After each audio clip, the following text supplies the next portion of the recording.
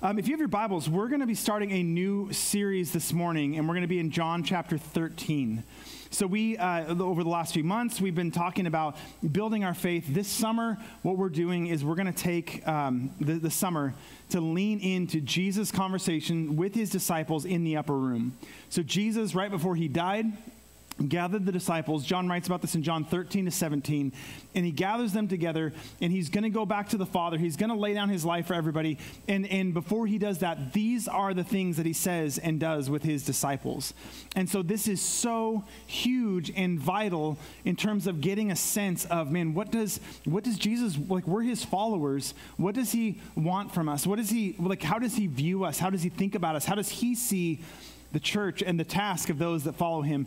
I am really excited to soak in these. What we're actually going to do here is, in the fall, we're going to be laying out mission and vision and kind of like some big picture stuff for like, how has God been leading the staff and the elders of the church as we've been praying and saying, okay, Lord, this has been a year of disruption. What do you want to see for Creekside in the future? And so as we have been praying through that, we're kind of refining a few things that we are going to really lay out in the fall, invite all of us into together in the fall. And in the meantime, over the summer, what we want to do is sit here as a way of sort of tilling the soil of who Creekside is.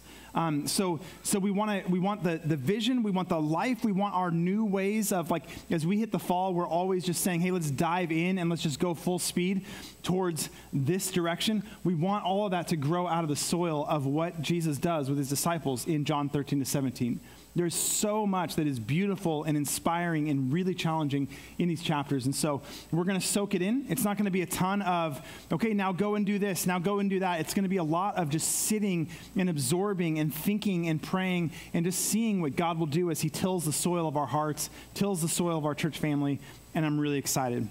And it couldn't start better than it does in John 13 with Jesus, with his disciples. So let's read the first few verses. Now, before the feast of the Passover, when Jesus knew that his hour had come to depart out of this world to the Father, having loved his own who were in the world, he loved them to the end. During supper, when the devil had already put it into the heart of Judas Iscariot, Simon's son, to betray him, Jesus, knowing that the Father had given all things into his hands, and that he had come from God and was going back to God, and that's where I want to pause, okay? That's where I want to pause, because these first few verses, I know I'm leaving it mid-sentence, but these first few verses lend a backdrop and sort of a theological framework to everything that's going to come in the rest of the book of John. There's a few key things here that John is letting us know is this is going to shape and help us understand what's happening in these chapters, in these descriptions as Jesus is interacting with his disciples. And so a few things that I'm seeing here that are so important is this, man, Jesus is doing all of this. Everything that he's going to do, he's doing it with the full knowledge that he came from God the Father and that he's going back to God the Father. He came from heaven, like Jesus is, we understand, God himself come to earth to be with us. And so everything that Jesus is going to say and everything he's going to do comes in the backdrop of, here is Jesus knowing full well who he is, knowing the authority that he has been given to him. I mean, he's given authority over everything. He came from God the Father. All of this is the backdrop to everything that Jesus will say and do. And it's huge. It's important. This is Jesus in his full knowledge of who he is. The other couple things I want to mention before about this framework is he does all this in love. You see it. I love the way that verse 1 ends. That he, having loved his own who were in the world, he loved them to the end. Here is Jesus taking this love for his followers, those people that he's called, taking this love for them up until the very end. So right up until the fact that he's going to sit here and talk with them. He's going to teach them. He's going to instruct them. He's going to give them a pattern to follow. And then he's going to lay his life down in sacrifice to bring healing and forgiveness and salvation to his people. Right up to the very end of all that, Jesus is loving his people. So everything that we're going to see and encounter not only comes from Jesus' full knowledge of who he is, it comes from the love that he has for his people. Everything that we're going to see and read is an expression of Jesus' love. And then the third thing here, and I think this is huge, we're going to talk about it more next week, is Jesus did and said all of this with Judas at the table with him. This whole scene, these whole 5 chapters, is a table scene. And for the beginning of it, for the first parts that we're going to read here, Judas Iscariot is sitting at the table with him. And Judas, as we know, is like the worst, okay? Judas is awful. He followed Jesus. He was one of his disciples. He was like one of the crew. And here we are just moments away from Judas selling Jesus for 30 pieces of silver. He's going to betray Jesus. And Jesus, as you can imagine, knows that this is coming. And yet still we see Jesus is going to say and do the things that he's going to say and do for Judas, with Judas there. It's a backdrop of betrayal. And ultimately, of course, Judas is here, right? But ultimately, every one of these disciples, every single person at this meal with Jesus is going to turn their backs and walk away and be ashamed or be frightened of being with Jesus before this whole thing ends. And so it's this backdrop of Jesus, man, full of knowledge of who he is, full of love for his people, and with this group of people that is going to be really flaky and inconsistent and afraid and ashamed, Jesus does what he's about to do. So, how would you think this would end, this sentence, okay? Jesus, knowing the Father had given all things into his hands, that he would come from God and that he was going back to God. How would you complete that sentence if you had never read the Bible before and if you hadn't just cheated and looked ahead? How would that sentence end? Jesus knew where he came from. He knew that all authority was given in his hand, and he knew he was going back to God. And so what does he do? It's in verse 4. And so he rose from supper. He laid aside his outer garments, and taking a towel, he tied it around his waist. Then he poured water into a basin and began to wash the disciples' feet and to wipe them with the towel that was wrapped around him. He came to Simon Peter, who said to him, "Lord, do you wash my feet?" And Jesus answered him, "What I am doing you do not understand now, but afterward you will understand." Peter said to him, "You shall never wash my feet." Jesus answered him, "If I do not wash you, you have no share with me." Simon Peter said to him, "Lord, not my feet only, but also my hands and my head." Jesus said to him, "The one who is bathed does not need to wash except for his feet, but is completely clean. And you are clean, but not every one of you." For he knew who was to betray him, and that was why he said, "Not all of you are clean." So let's pause there. The intriguing note, again, of Judas comes in here. We're going to talk about it next week. But here's Jesus, okay? And he's with these disciples. And, okay, he has this full knowledge of all the power and authority. And what does he do? Because of that, he steps into this scenario, and he takes off his outer garments, he puts on the clothes of a servant, and he begins washing the feet of his disciples, including the one who was about to betray him. It's incredible. It's incredible. He just sits down there and washes their feet. One thing we all know from experience is that feet are disgusting, okay? Feet are nasty. In fact, my first job was, I was 16 years old, got a job at JCPenney. They signed me to the shoe department, which was amazing because you make commission. It was awesome. I was making so much money, I thought. But what they don't tell you in the training is that you have to put shoes on people's feet. And most people do not make you put the shoes on their feet, right? Who makes you put the shoes on your feet? You can guess. It's the old ladies. The old ladies make you put the shoes on their feet, and there's just all kinds of things going on when you're changing an old lady's shoes out, okay? You learn what shoe horns are for, you learn what bunions are, you just learn a lot as a 16-year-old working in a shoe department. Now, my feet are probably as disgusting or more so than any old ladies. We don't have any old ladies in our church, by the way. We have some young women that have aged a bit, and it's a beautiful thing with lovely feet, I'm sure. But feet are rough, okay? I just spent, my family and I, we just spent a couple days camping. We were up at Sly Park camping, and we got in late last night, and I will tell you that nothing gets your feet nasty like camping does. It's just there's no showers. If there are showers, they're not showers that you want to be in.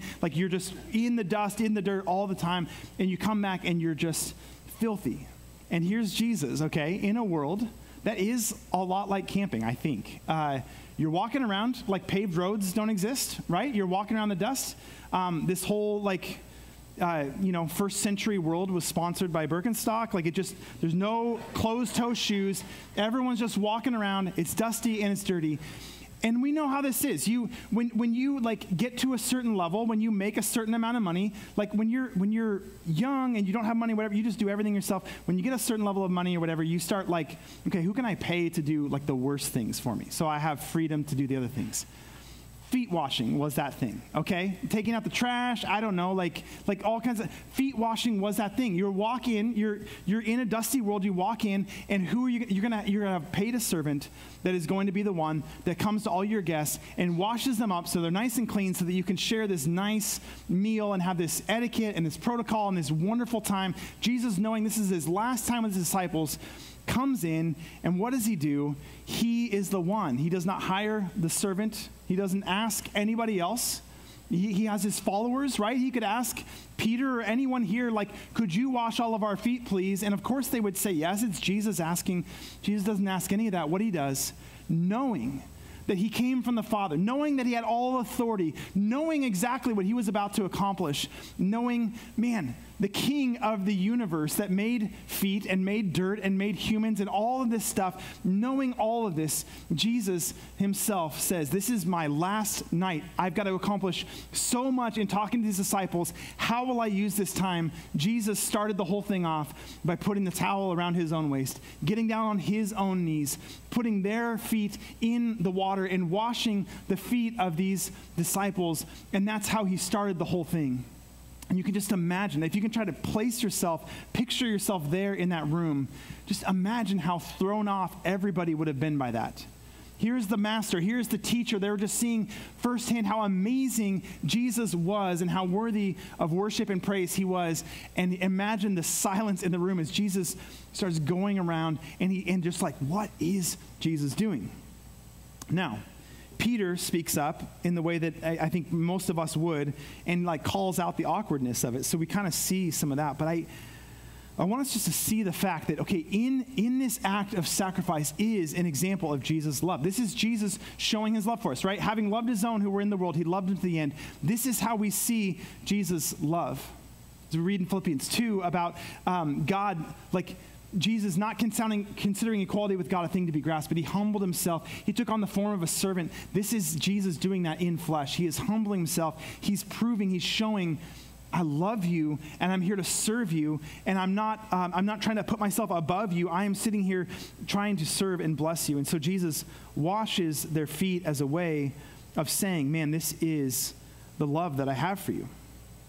If you ever wonder whether or not Jesus loves you, if you ever wonder how could God be pleased with you, if you ever wonder if you could ever be accepted by God, I want us to picture this scene right here with these 12 disciples, 11 of whom were very flawed human beings, right? Flawed human beings who are going to run away from Jesus, who are going to let God down, let Jesus down in the most profound sense by running away from him at his moment of greatest need.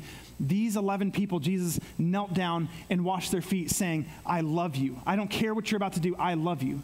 And then think about Judas, who's also there, and Jesus saying, I don't care. I love you. I'm serving you. This act of beautiful service, there is nothing that we could do that would disappoint God enough to where he would no longer love us. There's nothing that we could do that would make him not want to serve us and grace us and be with us and care for us. It doesn't matter how dirty or rotten or cowardly or whatever we are.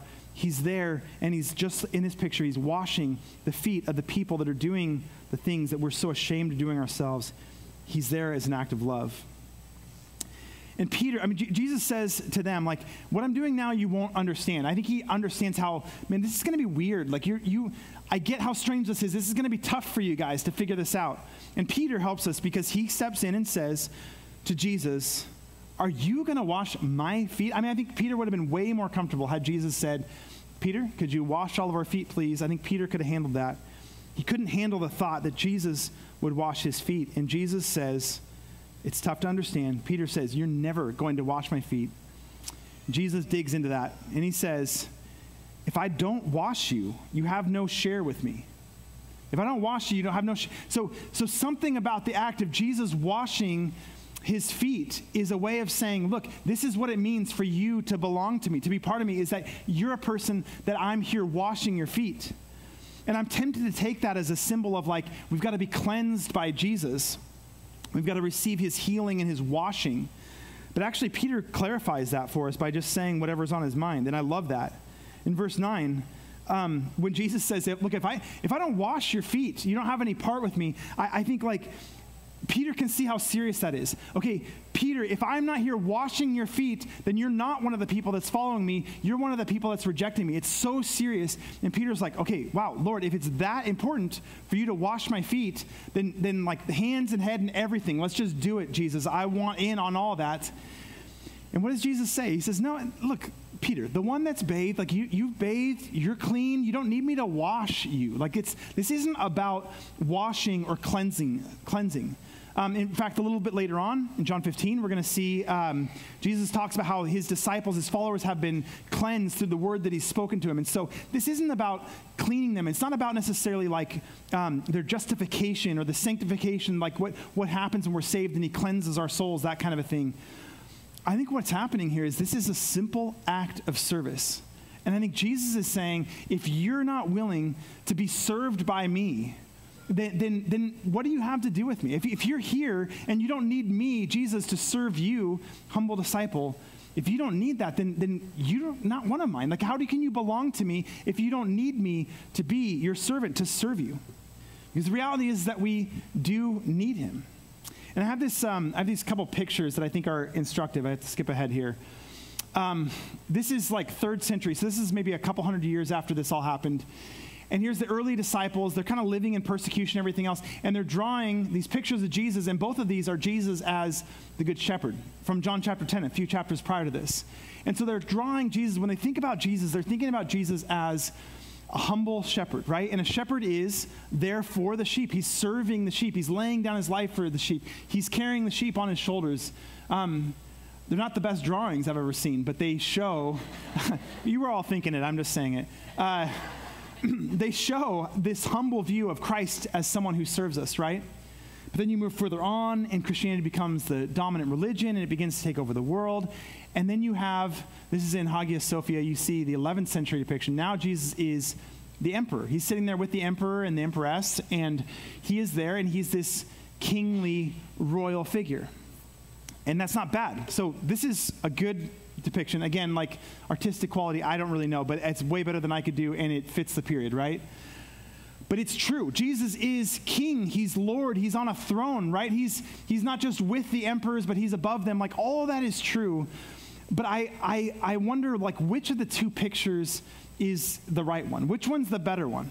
And of course, the answer is they're both great, right? But I have an easier time sometimes with this one, where it's Jesus who is on a throne, and I'm here, like, on my knees worshiping him, right? Because I see how, like, broken I am. I see how incompetent I am. I see how much I'm like, God, like, I'm worshiping you. You're amazing. You're so much better than I am. You are the ruler. And so it's easy to worship and connect to Jesus on that level for me. But then when you picture Jesus as the humble servant, the shepherd. When you picture Jesus, I think especially in this scene that we're looking at here, washing the feet of his disciples, how hard would it be to allow Jesus to wash your feet, right? When we have the kingly picture of Jesus in our head, how hard is it to let him get on his knees and wash our feet? But I think the beauty and the reminder and the important truth in this is, if we're so good that we don't need to be served by Jesus, then what are we doing? What is Christianity if we don't need to be served by Jesus?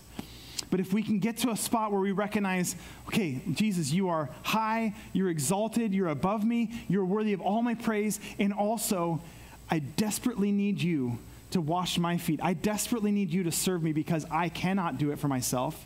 I am not good enough. I'm not measuring up. And so if you are not serving me, Jesus, if you're not humbling yourself to condescend to help me in the most humble way possible, if you're not doing that, then I have no shot. I have no chance. I have no hope.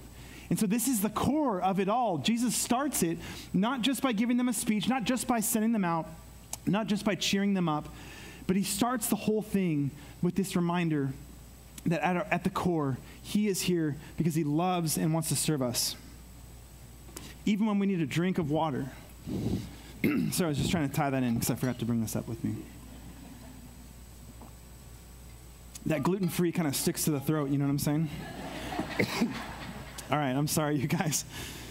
I promise way fewer communion jokes in the future. I'm sorry.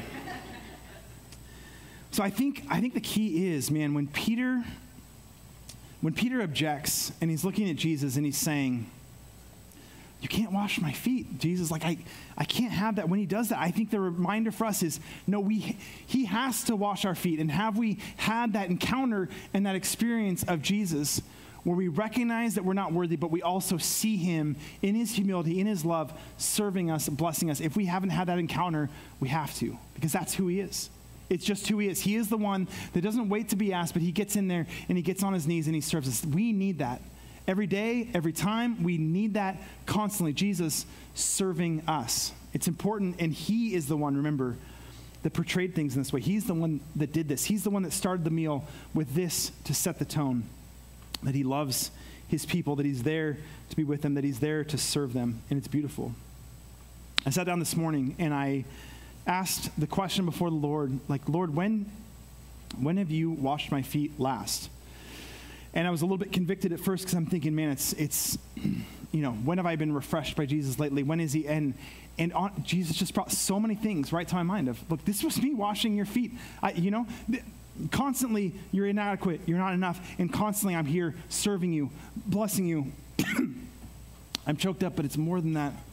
You guys stay away from the gluten-free. We got to figure this out. I'm so sorry. I'm just going to leave the cap off here. So we need this. It is not about what we can do for Jesus, right? I think we get in the mode of Christianity is about, I'm serving him, I'm worshiping him. What can I do for Jesus? It is not about that, right? He becomes our partner. He calls us into something amazing, and we do get out there and we serve and we do things with him, but it is not what we can accomplish for him, and it constantly is about allowing him to serve us. We need that. Now, here's where it gets even crazier. So Jesus does this, and we see the heart of Jesus in washing his disciples' feet, and then he chooses to go on and give us an insight into the core of Christianity, the core of what it means to be his followers. So verse 12, when he had washed their feet and put on his outer garments and resumed his place, he said to them, "Do you understand what I have done to you?" And there's a great question, right? Do you understand what I've done to you? So we're going to be tempted to see Jesus do this. We're going to be tempted to take it as a symbol. We're going to be tempted to make it part of our church services where every now and then we wash each other's feet or something because that's what Jesus did. But he's asking us, stop. Do you understand what I have just done? He says, you call me teacher and Lord, and you are right, for so I am. If I then, your Lord and teacher, have washed your feet, you also ought to wash one another's feet. For I have given you an example that you should do just as I have done to you. Truly, truly, I say to you, a servant is not greater than his master, nor is a messenger greater than the one who sent him. So Jesus wants to leave us with no doubt whatsoever. Why did he do this? He says, I did it to leave you an example. You call me teacher and Lord, okay? So Lord, master, you're the one that sets the direction. You're the one that tells me what to do. So I am your Lord. I'm your teacher. I'm explaining what's happening. So you call me teacher and Lord, he's saying, and that's exactly right. That's who I am. So now think about this. If I, who am your master and your Lord, the one who's setting the tone and giving the instructions, if I am the one, if I've done this and I've gotten on my knees and I've washed your feet, what do you think you should be doing for each other? And of course, the reminder is you should be washing the feet of the people around you too. This is who Jesus is, and because of that, if we're followers of him, this is then who we are. See, I love what this reveals about Jesus. Jesus was revealing God to us, right? We have all these pictures in our heads of what God is like. And you read the Old Testament and you begin to think, okay, I mean, God is powerful, certainly. God is providential, like he's orchestrating things on a big scale. Yes, he's that. He's worthy of praise. He's that. You begin to feel at times, reading the Old Testament especially, God is angry.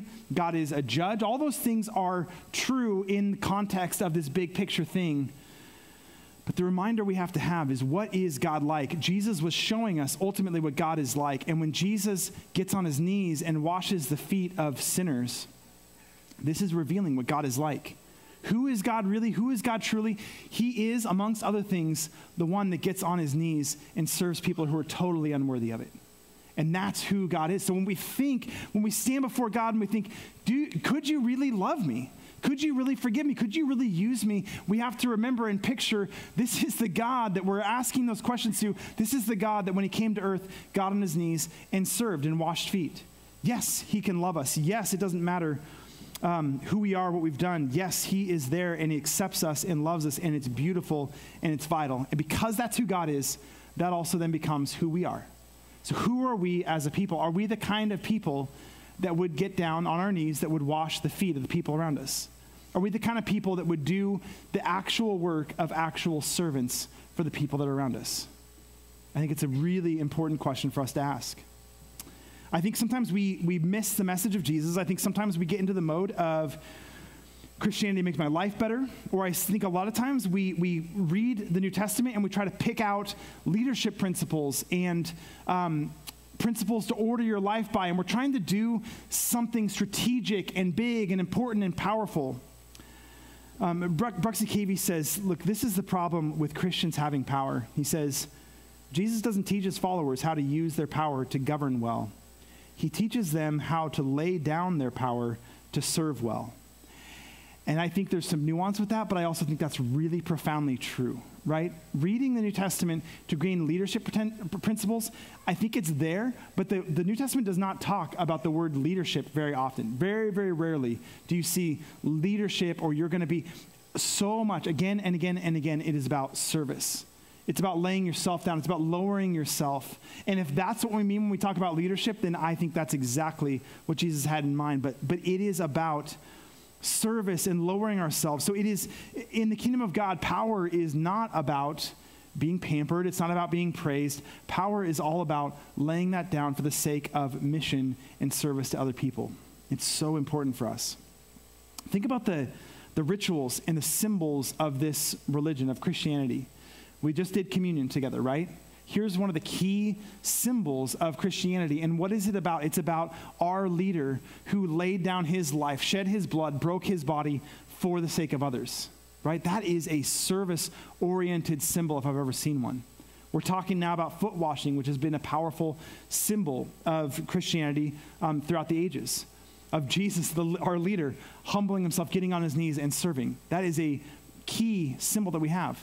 We have the symbol of baptism, where it's all about you come as yourself and we bury you in the water like Jesus was buried, and you're dead to yourself, but now you're alive anew in Christ. That's a symbol of laying ourselves down. Once again, the cross is a powerful symbol in Christianity, which is all about God laying himself down for us. It's everywhere. All of this about laying ourselves down, about serving, about being humble and pursuing other people in service is baked into the whole thing at every single level. We miss it. We miss it. And we make it about success. We make it about happiness. We make it about all sorts of other things. But man, it's about a God who loves, and who loves so deeply that he sacrifices himself, and that it literally turns to his disciples at these moments of greatest sacrifice and says, look, I've done it for you. I literally want you to do this for the people around you.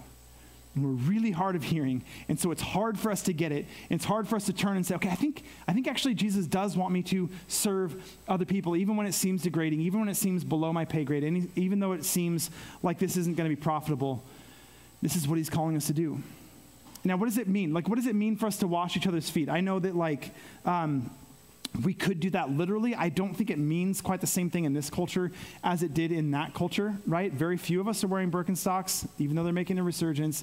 Like, it's a different kind of a thing, but I think that the idea of walking around and watching with our eyes open for these opportunities to serve, to refresh, to bless, to take the role, like, who's doing the most service-oriented job in a given space? Like, I think Jesus would be the one that would claim that and say, okay, hang on. Yeah, I want to be the one that's taking off the trash. I want to be the one that's, I don't know what, giving my money, giving myself, giving my time. Like, if it's a position that is looked down upon, all the more reason that I think Jesus would be there doing that thing. And I think following him means we jump into that.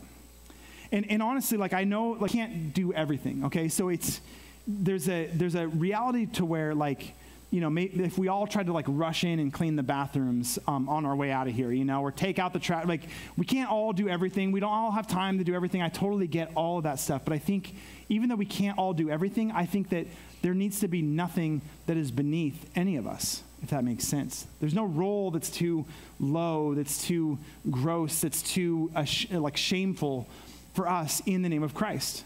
So it's different than saying I'm going to do every little thing, but it's also saying, look, if there's something you'd be angry to be asked to do, Like, that's the thing, man. That's the thing that Jesus would do then. If you find your pride pricked at, like, seriously, you're going to ask me to do that?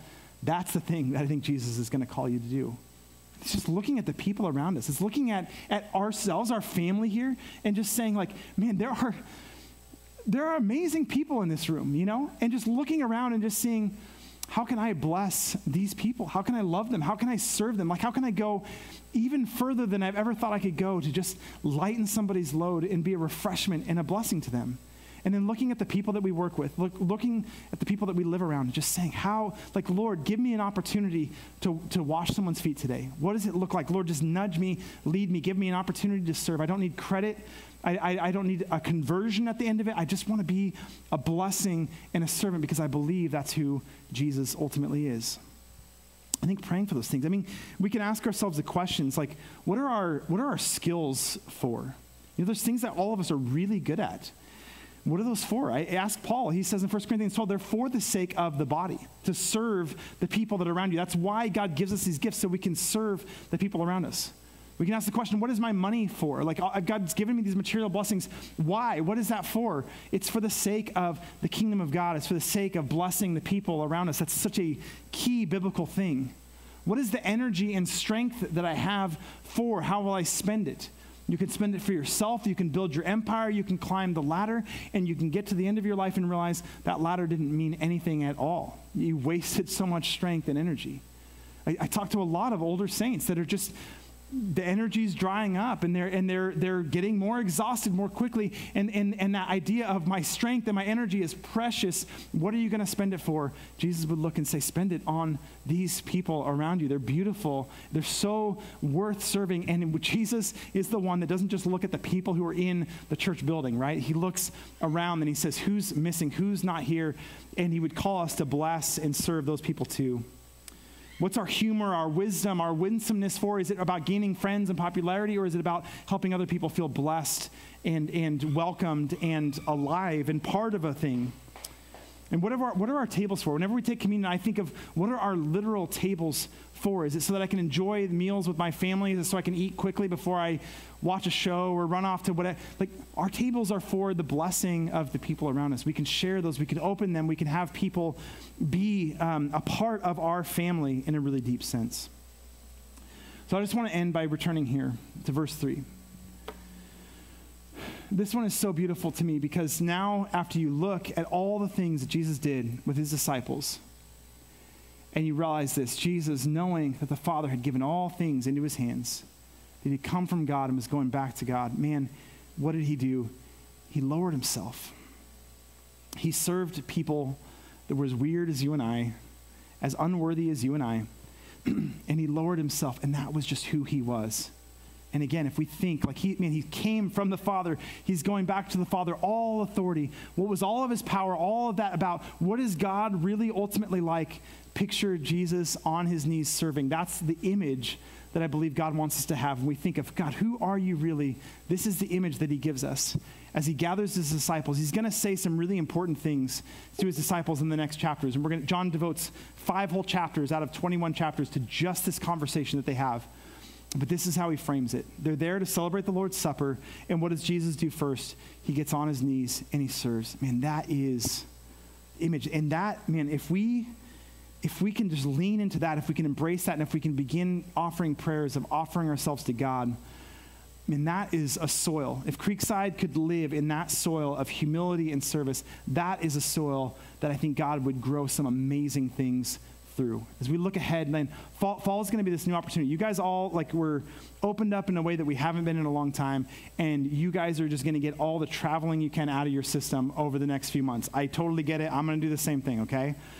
But when we're all have it all out of our system, and we're all have drinking our Mai Tais, and we've been out in the sun, and we're all sunburned and whatever, non-alcoholic, of course, and we come back at the end of the summer, and we're saying, okay, all right, regular life, church, I'm investing, my neighborhood, I'm investing. Like, what are we going to do then? Man, this is the soil I want that answer to have grown with. Thank you so much. You could see that I was out. Modern day foot washing right there. Thanks, Heidi. this is what I want to like live in our hearts this summer, is this kind of thing, this story of Jesus. We haven't explained the depths of it, right? But it's there, it's suggestive, right? And I want that picture to just be something that we meditate on, that we think about. Like I would love for us to just, whenever your feet get dirty, just like picture Jesus washing your feet. And let's just contemplate that. Let's think about it and let's let it shape us. So we're going to sing some more. I'm going to pray for us, and we're going to have Chelsea come and lead us in a little reflection here. But would you just pray for me as we start this? Lord, thank you so much that we get to be your people. Thank you so much that you love us, that you care for us. Lord, it's so easy for me to get in the mindset of wanting to serve you, wanting to worship you, wanting to lift you up. And I do want all of that, Lord, but I also am just so thankful that you've reminded me to take a step back, to kind of get over myself a little bit and just see myself as a person whose feet need to be washed, and to see you as the one that comes rushing to do it. I pray that we would be served by you, Lord, that we'd be humble enough to receive from you what we so desperately need from you. Lord, I pray that you would give us opportunities to serve, to wash feet, to be a blessing in all sorts of different ways. And I pray that this summer, Lord, like no other, that this would be a summer that we all just lean into the thought of, Lord, who are you? What are you calling us into? What opportunities are you providing for us? I pray that we'd be refreshed by you. I pray that we'd be inspired by you. I pray that we'd be with you in every step of the way. And we ask this in Jesus' name. Amen.